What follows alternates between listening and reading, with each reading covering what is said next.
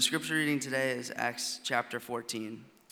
Now at Iconium they entered together into the Jewish synagogue and spoke in such a way that a great number of both Jews and Greeks believed. But the unbelieving Jews stirred up the Gentiles and poisoned their minds against the brothers. So they remained for a long time, speaking boldly for the Lord, who bore witness to the word of his grace, granting signs and wonders to be done by their hands. But the people of the city were divided. Some sided with the Jews and some with the apostles. When an attempt was made by both Gentiles and Jews with their rulers to mistreat them and to stone them, they learned of it and fled to Lystra and Derbe, cities of Lycaonia, and the surrounding country. And there they continued to preach the gospel. Now at Lystra there was a man sitting who could not use his feet. He was crippled from birth and had never walked. He listened to Paul speaking, and Paul looked intently at him, and seeing that he had faith to be made well, said in a loud voice, "Stand upright on your feet." And he sprang up and began walking. And when the crowd saw what Paul had done, they lifted up their voices, saying in Lycaonian, "The gods have come down to us in the likeness of men." Barnabas they called Zeus, and Paul Hermes, because he was the chief speaker. And the priests of Zeus, whose temple was at the entrance to the city, brought oxen and garlands to the gates, and wanted to offer sacrifice with the crowds.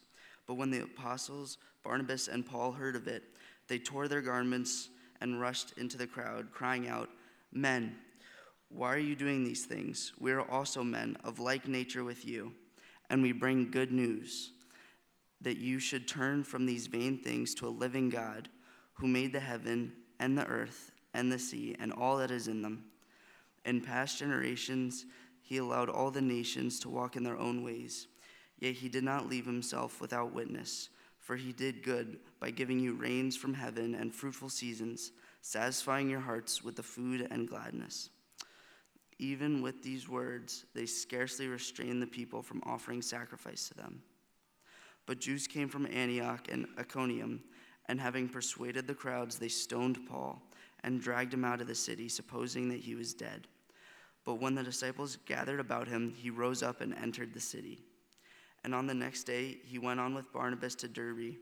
And when they had preached the gospel to that city and had made many disciples, they returned to Lystra and to Iconium and to Antioch, strengthening the souls of the disciples, encouraging them to continue in the faith, and saying that through many tribulations we must enter the kingdom of God.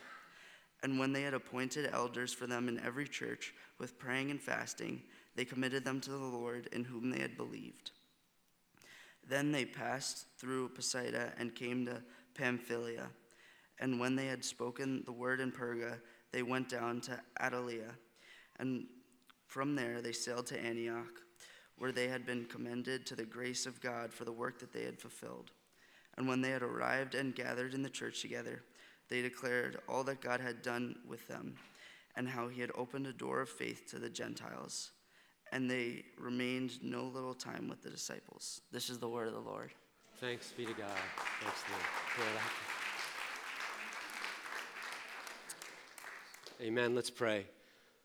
Father, thank you for your word and for the stories therein. Thank you that, Lord, as we open up your Bible, Lord, what we find is it is indeed alive. It's not simply a history of what was, but it's also a declaration of what is. And Lord, we hear your invitation to enter into this story this morning, and we say yes. Yes, Lord. Would you lead us? Would you speak in a way that all of our hearts can hear? And would you shape us, God? We are here to see you. Remove every obstacle in us and around us, and show us your glory this day. In Jesus' name we pray. Amen. You may be seated.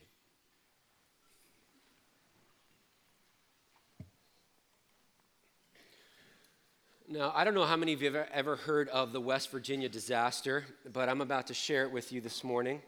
The West Virginia disaster. Raise your hand if you've heard about this before. West Virginia disaster. I'm not sure you've heard about the one I'm about to share. See, it was my very first missions trip. I just totally caught all of you guys. My very first missions trip. And on that very first missions trip, here's what happened. I was a youth pastor at a church in Philadelphia, right outside of Philly, and I'd never been on a missions trip before. So it was my first missions trip, and I was called to lead the missions trip.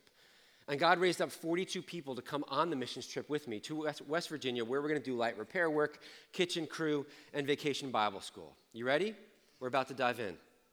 Here comes the disaster. First, vacation Bible school.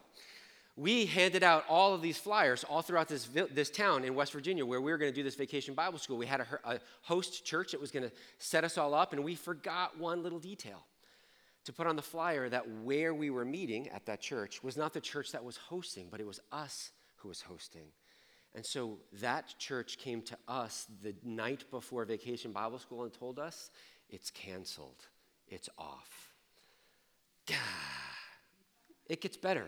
We had another leader that we had welcomed in from another church that was really handy. And so we thought, okay, this person's going to be great to kind of jump in and help out. And all that leader did the entire time we were there was bark at me. Just yell and scream, and it was very angry, and it was all in my face and made my time there and a lot of other people's time there miserable.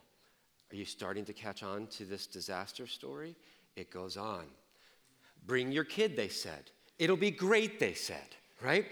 We'd never been on a missions trip before. We had no idea what to expect, but we talked to one of the directors, and they said, oh, yeah, my son just had a kid, and their kid's always here. It's awesome. Bring your 5-month-old daughter with you.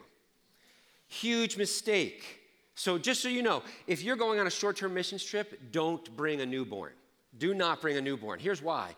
Because all Kristen did was stay home with little Eva, stay at the camp rather, and feed her, because she has to feed every 2.5 hours. And so she's there waiting for everyone to get back, and everyone gets back, and they're exhausted, and then it's time for sleep. And guess who can't sleep because it's freezing at night and hot during the day? But Eva.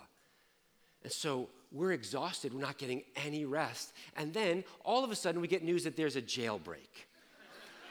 I'm not making this up.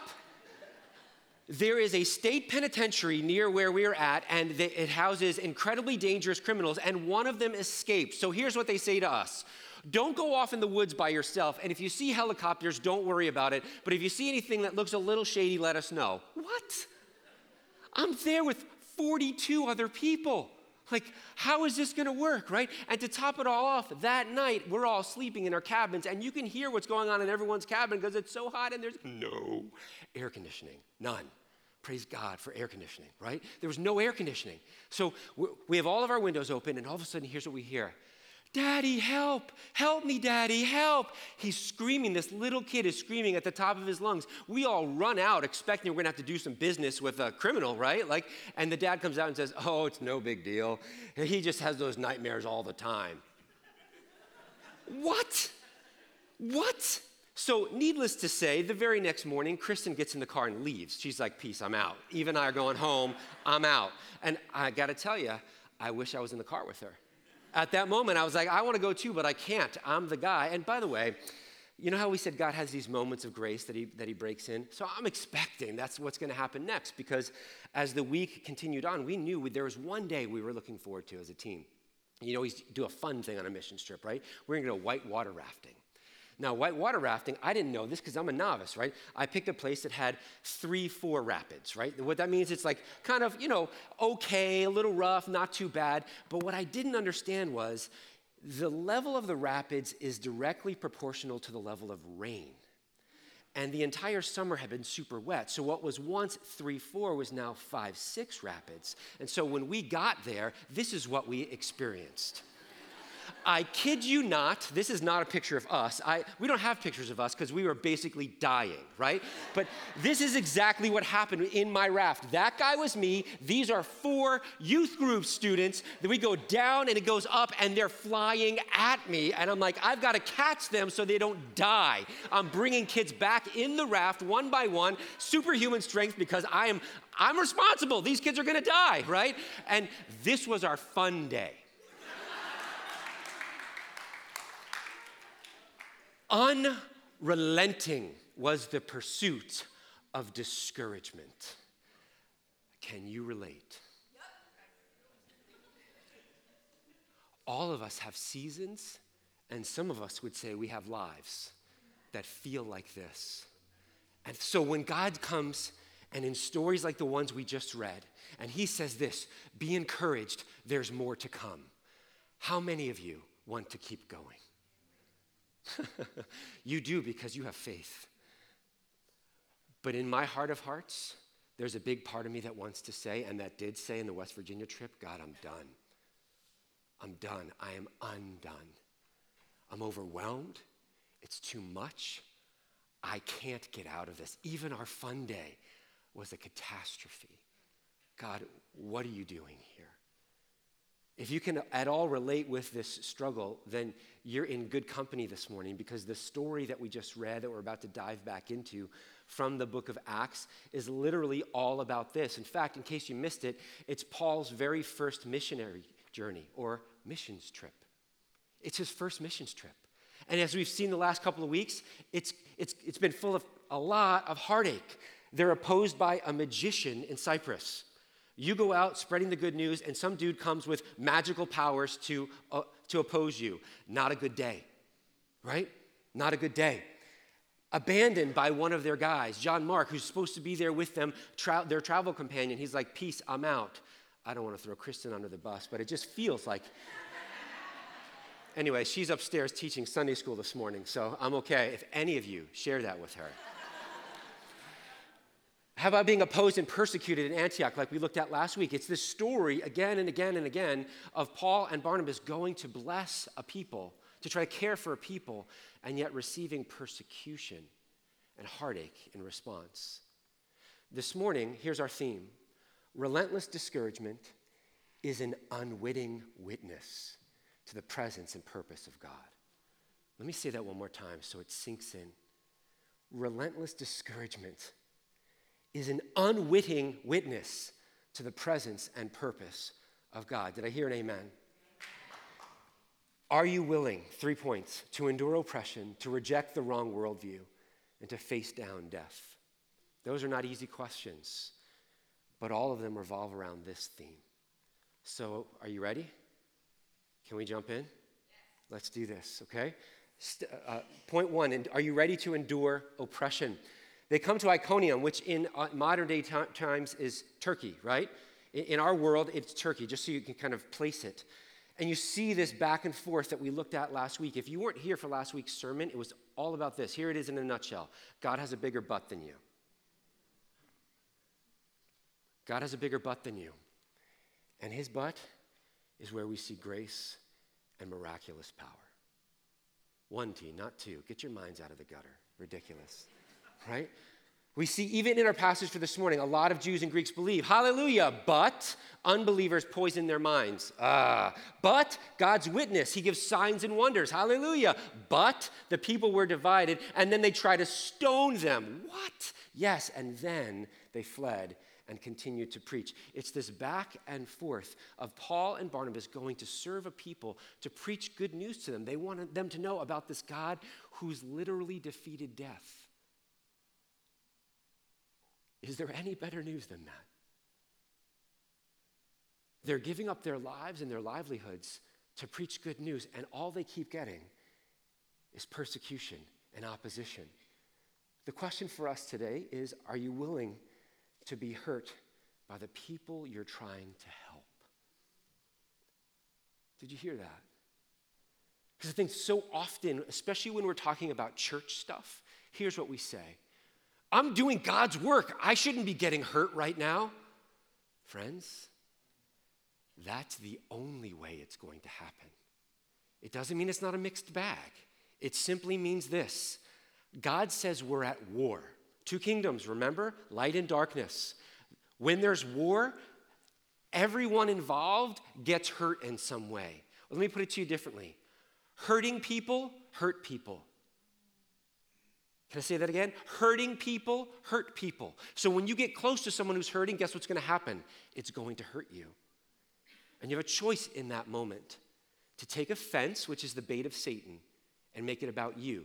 Therefore, you're the victim. I can't believe this person's treating me like that. Really? You can't believe? Isn't that the very reason why you approached them in the first place? Or you can say this, I know what's coming out of their mouths is indicative of what's in their hearts, not mine. I know what's coming out of their mouths and their actions towards me is indicative of why they need the gospel and the very reason why I'm here. And therefore, I will bless those who curse me, and I will bear up underneath the weight of those who are oppressing me. Hear this.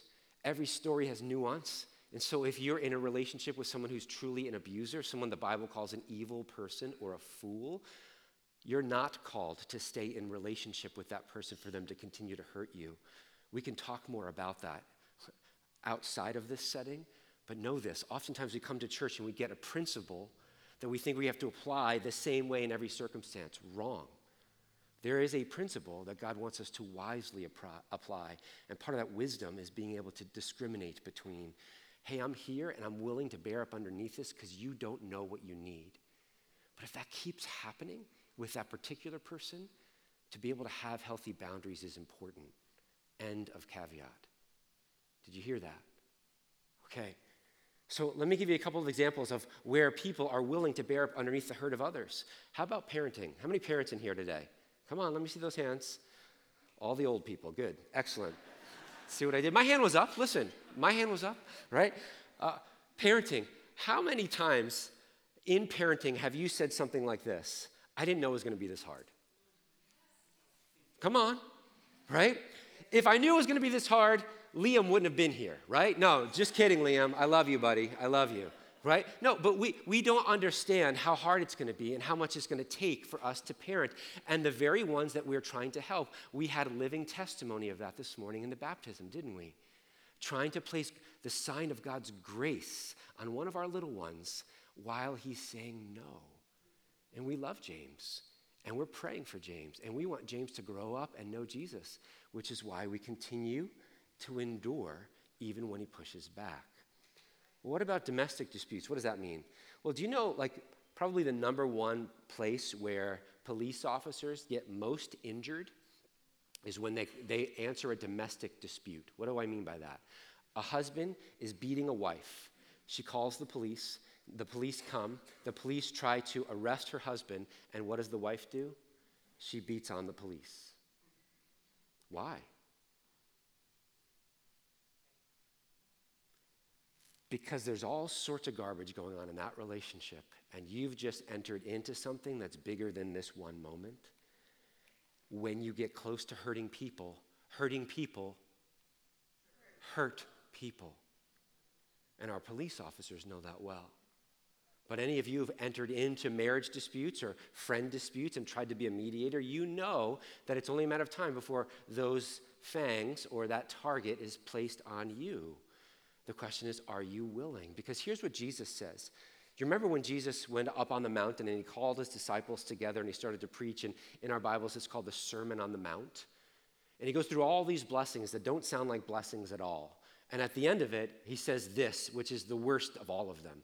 Blessed are you when you are persecuted, when people speak all sorts of vile things against you. Blessed are you. What? Yeah. Because so they treated the prophets before you. In other words, guys, this is the way it's always been. And if people aren't opposing you, please hear this, you're doing something wrong. If in sharing the good news, there is not opposition, you're not actually sharing the good news. It doesn't mean you're always going to have conflict or you should go looking for conflict. Please don't hear that. It simply means we're at war. This is battle for hearts. And the enemy does not give up territory easily. And so when you have hurting people who think they have a right to think the way they do and feel the way they do, and you enter in, you're like, hey, let me love you. And they're like, rawr. And you're like, what just happened? Don't ask what just happened. Expect that to happen so that you're ready. Because the very beatitude is what it's called. Before this blessing that I just quoted, Jesus says, for when you're persecuted for my name's sake, you're going to be those that inherit the earth. Let me put it to you differently. When you're persecuted like Jesus is persecuted, you're doing something that's changing the planet in front of you. You're bringing the kingdom to earth. just like the prophets did before, like the apostles did before us, and like we're called to do now. The question, friends, is are you willing to endure opposition? Second question, are you willing to reject the wrong worldview? Please notice that when Paul and Barnabas, when they get to Lystra and they go in there, they see a crippled man who's been crippled from birth, right? And so this is a true miracle. Like there's no fudging this. Everyone knows this guy's never walked a day in his life. And Paul and Barnabas go up to him, and here's what they say. Seeing that he had the faith to be made well. Please don't miss this. Faith is a necessary part of the equation that equals miracles. Faith is a necessary part. It's not that we have to have enough faith to get healed. That's not what he's saying. He's saying you need to have some faith. What does Jesus say? If you have the faith of a mustard seed, the smallest amount of faith, the kingdom's going to come through you. Miracles are going to happen. You're going to see heaven come to earth. Why? Because it's not about the amount of your faith, but the object of your faith. And if you truly have faith in him, he will work miraculously through you. It doesn't mean that simply because we believe we can name it and claim it and it's going to happen. Wrong. But what it does mean is because we believe and know his heart, we can listen and do our best to walk in what we're hearing and to be honest about what we feel and want and to really wrestle when things don't seem to be working out the way that we want them to. It's about relationship, friends. It's not about rules. It's about knowing a God who wants better for you than you even realize in this moment. You need to have faith in that God, a little bit of belief. And when you do, miracles happen. John Wimber wrote a book on healing, power healing, and he talks about this healing environment, and he references in that book this picture in Mark chapter 5 where Jesus is called to Jairus' house because his daughter has died. And everyone in the house is mourning and wailing, and no one believes that Jesus got there on time because he didn't, according to them. But Jesus walks in, and do you remember what he does first? He tells everyone except for the parents to leave. Let me rephrase what he did. He took unbelief out of the room, and he brought those who believed with him into the room. And then he says, Talitha Kumi, and that little dead girl rose from the dead. The environment of faith is necessary. Why? Because God designed it that way. God doesn't need our participation. He wants our hearts. And when he has our hearts, he can move mountains through us. Where are you holding back? Because you think, I just don't have enough faith. It is not about the amount of your faith. It's about the object of your faith. Fix your eyes on him and watch what he will do. But please notice in our passage for this morning, Paul and Barnabas, in Jesus' name, raise a lame man. Hasn't walked, now he's walking. And here's what the crowds do. They take this fact. In Jesus' name, this man was raised, and they interpret it through these lenses. They say, we're going to interpret it through our worldview. Our worldview says it's the pantheon, the Greek pantheon. It's Zeus and Hermes, right? And that's who it must be. It's Zeus and Hermes. That's the only logical explanation for what we just saw. Did you hear it? I want you to pause there for a second because it matters. Because we all have worldviews. Most of our worldviews today are anti-supernatural. We say it can only be a natural explanation. And so when I see miracles happen, I'm going to look for a way to kind of explain it away and take away God's power, because I'm a little embarrassed, quite honestly, to try to talk about and believe in a God who does miracles when he doesn't do miracles all the time. And so what we're really saying is, I'm embarrassed to believe in a God who doesn't take my orders. And I'm afraid to admit he exists, because if that God exists, I have to actually listen to him. And this world doesn't work my way, it works his way. And so you see these people interpreting what just happened and saying, well, Barnabas must be Zeus and Paul must be Hermes, because the high God and the guy who speaks for the high God, right? Here's the irony. The irony is they still concluded incarnation. In other words, The good news of the gospel is that God put on skin and came and saved us. And when they saw this miracle happen, they said, oh, the gods must have put on skin to come and save us. God's funny. But all of us are doing that. And I'll get to that in just a second. But here it is. Don't miss this. The good news that Paul says is, the good news is to turn away. Turn away from those old ways of thinking. Turn away from those old ways of living. Why? Because they're traps. Let me explain to you what I mean. In that culture, there was this twist. A couple weeks ago, we talked about this twist. It looks so close to truth, but it's a twist. It's Satan as that first bartender that adds to the water of life a little bit of poison. And we drink it and think it's just water. It's just life. The twist in their culture, which was coming with tremendous pressure, was that they were going to do these god substitutes. Zeus and Hermes, please realize, here's what they're saying. Not just that they had to put on skin, but that the high god and his, let me rephrase it, word came to us. Who do we know as the high God and the Word who became flesh and made his dwelling amongst us? Yahweh and Jesus. Do you see? They are trying to take the truth. It's so close to the truth with a twist. What's the twist? In the Greek pantheon, who's the God that saves humanity? Oh, that's right, there isn't one. And so we take the truth of the gospel, we twist it to make it fit into our culture, and we end up without a savior. You know who else does that? We do. Because the twist in our culture is self. Who's the high God? I am. Who's my main speaker? You are. I need you to speak words of affirmation over me. Because if you don't, then somehow I get my feelings hurt, my world falls apart, and I can't keep going. So here's the thing. You're the high God in your world, and I'm your chief speaker, right? You know what we call that? Fear of man. It's all cancel culture, right? I'm afraid to say anything because I might look bad in the eyes of the people around me, on those in social media, at school, at work. And so here's what we're all going to agree to do. We'll let each other be high God. I can be Zeus, you can be Zeus. And you'll be Hermes for me, and I'll be Hermes for you.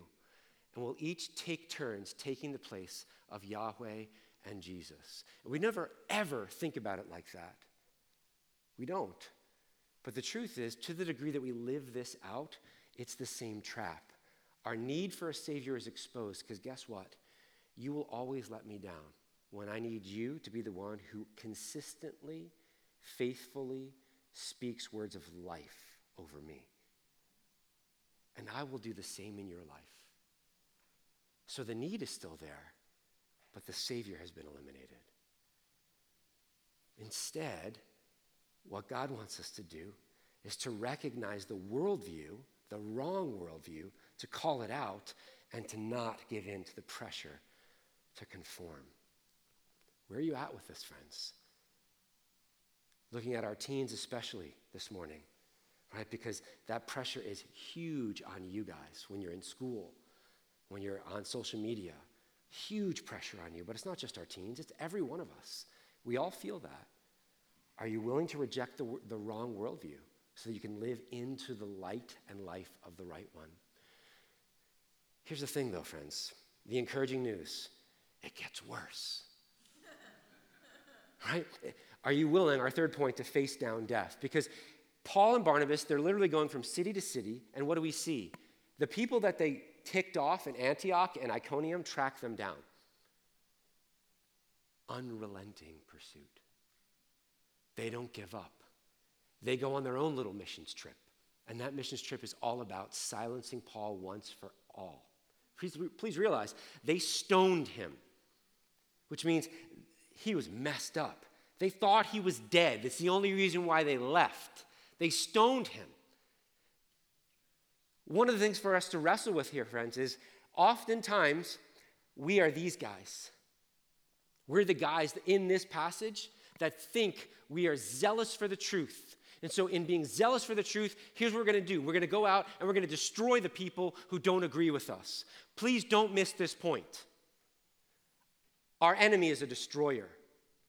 Our Savior is a life giver. To the degree that you and I justify in our lives going after those that we think are wrong with a heart that is bent on destruction. We might not use that word. We just want to put them in their place. We just want to silence them. We just want to show them that they're wrong so that we can be right. To the degree that we do that, we've misunderstood who we are and whose we are. Notice in our text, however, that Paul and Barnabas keep going. This dude is left for dead. Left for dead. He was messed up. Have you ever been hit by a rock before? Just someone throwing a rock and it hits you. It hurts. Have you ever been hit by 50 rocks before? No one. That's right, because you'd be dead, right? This guy was left for dead, and then they use this word, I'm pretty sure intentionally. Paul rose. He rose. They left him there, dead.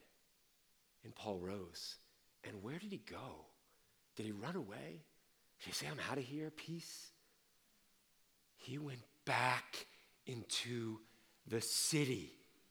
And then he continued to the next city, Derbe. And then when he was done in Derbe, they came back and went into all the cities where all the Jews who had just come and the Gentiles who had just come and stoned him went back to all of those cities to encourage the brothers and sisters. What? How does that even happen?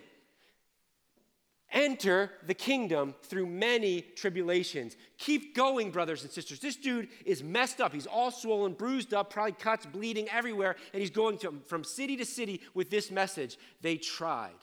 The unrelenting pursuit of discouragement has now been swallowed up. It's been swallowed up by the purposes and the encouragement of our God. Look at me.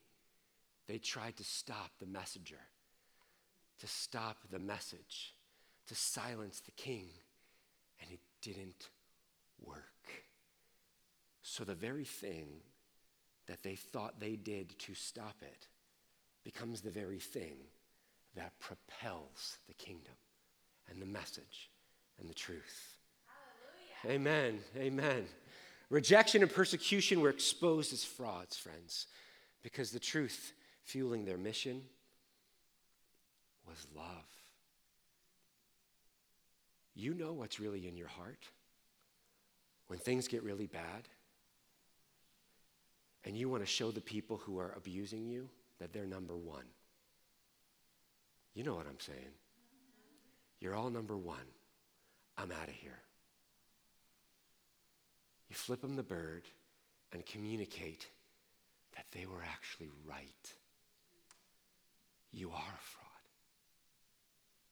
As opposed to receiving the love of the king, and even when they respond the way that they respond, and even when there's oppression and abuse, and even when there's stoning, you say, it doesn't matter. I'm here for the king. And this is how we know what love is. Jesus Christ laid down his life for us, and we get to lay down our lives for one another. Amen? Please realize that Paul captures this very picture in his letter to the Galatians. Now, some of you are missing this connection, so let me make it for you. When Paul went on this first missionary journey, he went to the region of Turkey, but he went to the east side of Turkey. And the east side of Turkey is known as a region called Galatia. And so Iconium, Lystra, Derbe, they're all churches that are part of the letter to the Galatians. And so listen to what Paul says to the Galatians. But when the fullness of time had come, God sent forth his son, born of a woman, born under the law, to redeem, to buy with his very body those who were under the law, so that we might receive adoption as sons. Do you see it? What's the motivator in Jesus laying down his life? It's love. It's family. At all costs, it's creating family out of those who are ready to persecute and reject and say no to him. Let me put it to you differently. Rejection and persecution, lost. love one. And Paul goes on to say to this same church, or these same churches, even if an angel or any other person, even if I come back to you with another gospel, let it be accursed. Don't even listen to it, because we know what the gospel is. Here's the good news. God laid down his life for us. So nothing can overwhelm that in us. And so here's the point. When God laid down his life for us, he gave us something, his Holy Spirit. And that Holy Spirit is what now fuels us to keep going when we feel completely overwhelmed. Which is why Paul says this.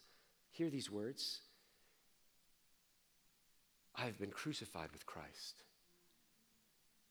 It is no longer I who live, but Christ who lives in me. Did you hear it? He's saying, I've been so united to this Jesus that what he's done is true of me. And the power that he won is now true of me. Therefore, let's keep in step with that Holy Spirit, not walking in the evil of our culture, but walking in the fruit of the Spirit. Love, joy, peace, patience, kindness. Why? Because as we bear the weight of one another's lives together, we fulfill the law of Christ. There's only one law in the new kingdom, and that's to bear up underneath one another's burdens and to not grow weary as we do. Because the one who has said, you will find a harvest of life, is the one who's shown us exactly what that looks like. Friends, where are you and I struggling with our own disasters? I started off sharing with you about my West Virginia disaster. Can I tell you that same youth group, those kids that many of you in this place have met before, they're like sons to me, those guys. And we look back to that trip with great fondness. Why? Because it wasn't terrible? No, it was terrible. In fact, the guys on that trip, I made them work kitchen crew with me. You know what that meant? We had to be in the kitchen at 5 a.m., which means they needed to get up at 4. Why? Because we were going to have devotions before we went to the kitchen crew. They hated me. They hated me, right? But the reality is, we look back at that time as formative in our relationships. We look back at that time and we say, look at the way God stretched us. We were undone, but we were not abandoned by him. We were hard pressed, but we were not destroyed. We lived, in other words, the truth that Paul wrote to the church in Corinthians when he said these words. But we have this treasure, the Holy Spirit, in jars of clay, to show that the surpassing power belongs to God and not us. We are afflicted in every way, but not crushed, perplexed, but not driven to despair, persecuted, but not forsaken, struck down, but not destroyed, always carrying in the body the death of Jesus, so that the life of Jesus may also be manifested in our bodies. Did you hear it? This is the mystery of the gospel, friends. None of us like to suffer. None of us like persecution. None of us like when life comes at us hard. But our Jesus has shown us that in a broken world, there is literally no other way. You can do this and try to do this without God and without Jesus, and all you're doing is removing the Savior from the equation. You're not removing the suffering. You're not removing the trials. You're not removing the struggle. You're just separating yourself from the only one who can actually help you in it. But when you have him, and better yet, when he has you, what's at work in you is glory. Glory. Even when you feel hard-pressed and persecuted and struck down. The end of the story has already been written. The truth is yours to live into. The question is, are you willing? Are you willing to endure the unrelenting pursuit, please hear this, of encouragement? Discouragement is constantly coming after us, but encouragement is wrapping it up in the truth of the gospel, so that every place discouragement wants to crush us and make us feel like we're abandoned, God's saying, right there, I'm at work in you, so that all eyes can see that this all-surpassing power belongs to me and not to you. So let me rephrase that for you. It's always going to feel overwhelming. When you get to that place, it's going to feel like you're being stretched further than you can go. It's going to feel like you're alone, abandoned. But God's already told us 2,000 years ago, he wrote in this gospel that we just read, friends, this is the way. And he will be with us every step. Are you willing to endure the unrelenting pursuit of encouragement, to love and hope and keep going, even when discouragement is loud, because love has already won? Many of you this week have been praying with us on multiple levels, right? Some of you who are part of Capernaum, Young Life Capernaum, you know Johnny Roro. And you've been praying with us for Johnny because Johnny, he has Down syndrome. And he is at the University of Syracuse. And he came down with bilateral pneumonia. And so he was in the ICU and very close to death. And we have been praying for him, and I have great news this morning, friends. He has been extubated, which means he's no longer being breathed for by machines, and he is on the road to recovery. Hallelujah. Hallelujah.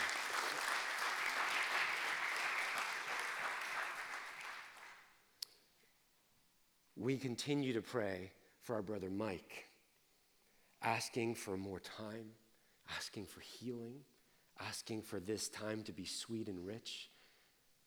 And look what God gave us today, brother. Amen. Amen. And we're not going to stop praying. Many of you have also been praying for Dr. George. Dr. George is one of our elders. In fact, he's our elder. And he sent a letter that he wanted me to read to you today. But as I'm looking for it, I want to give you a little bit of a heads up. This has not been a good week for George.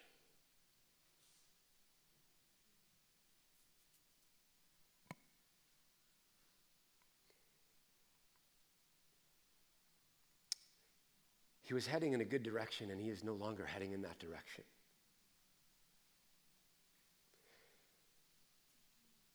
And so medically, unless there is a miracle, there's only one way this story ends.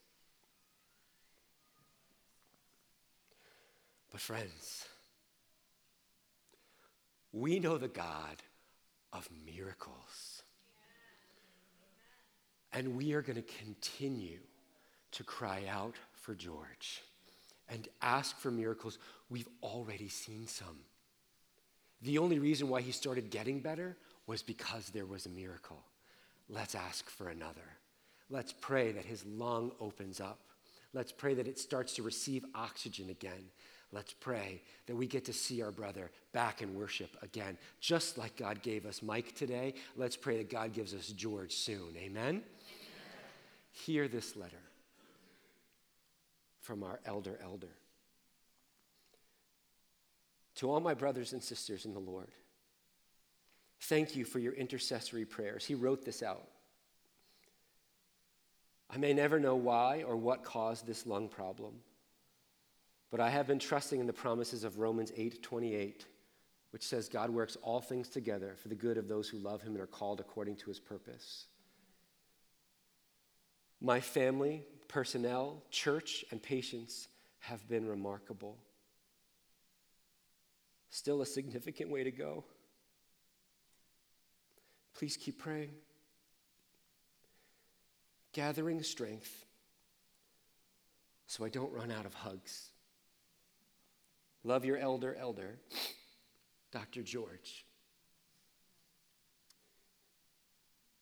Beloved, the invitation for us this entire journey with so many of the loved ones we've just talked about is giving God our yes. Will you keep going, or are you going to pull back and guard your heart? Will you keep going? Will you keep fighting even when the doctors give bad news? Will you keep believing? Will you keep asking even if it goes the way we don't want it to go? Will you keep trusting that the heart of our Father is bigger and better than we understand? Please hear this, friends. The invitation in front of us as we pray is to not hold back.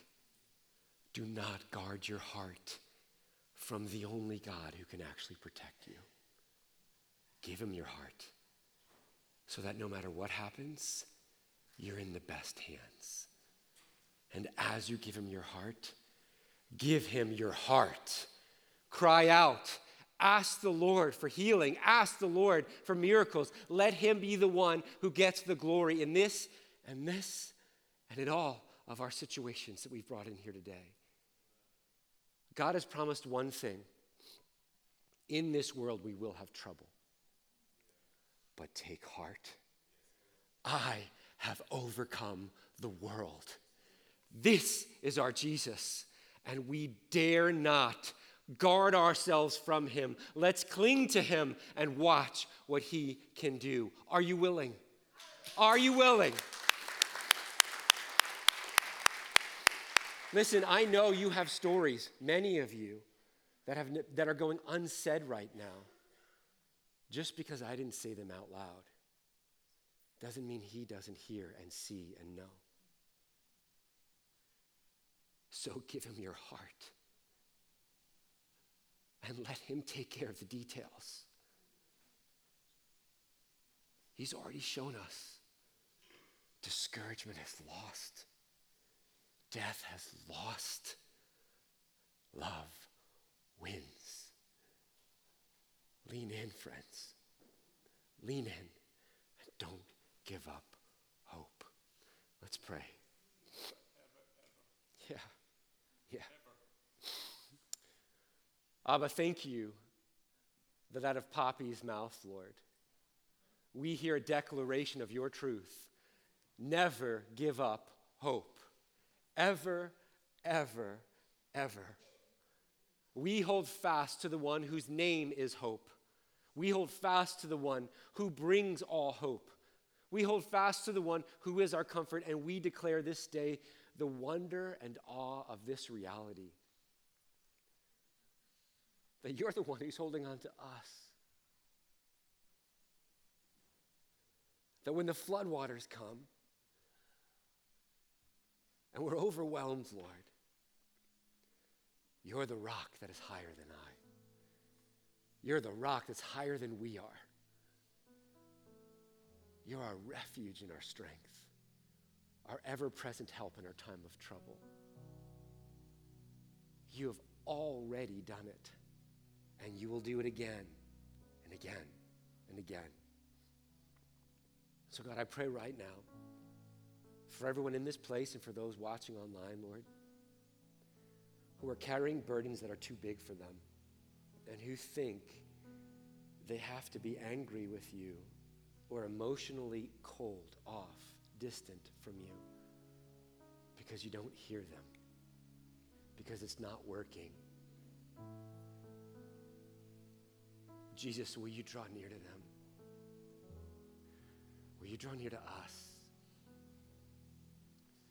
Will you pour your love into our hearts and hold us close, Lord? Remind us that when we have you, we have everything. And we have you. I pray, Lord, that this would be a week of stretching our hearts. That you teach us to pray bold prayers, even in the face of discouragement, even in the face of hopelessness.